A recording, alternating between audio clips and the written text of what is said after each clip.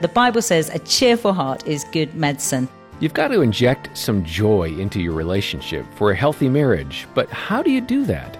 Catherine Hill has this suggestion on Focus on the Family Minute.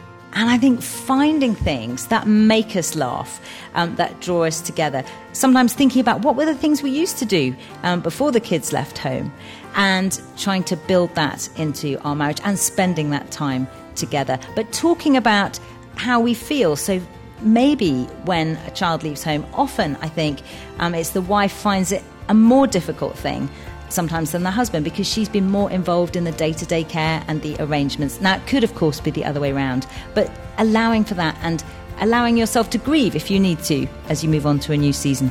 Write out those seasons of your marriage together and find ways to be more joyful. More from Catherine at FamilyMinute.org.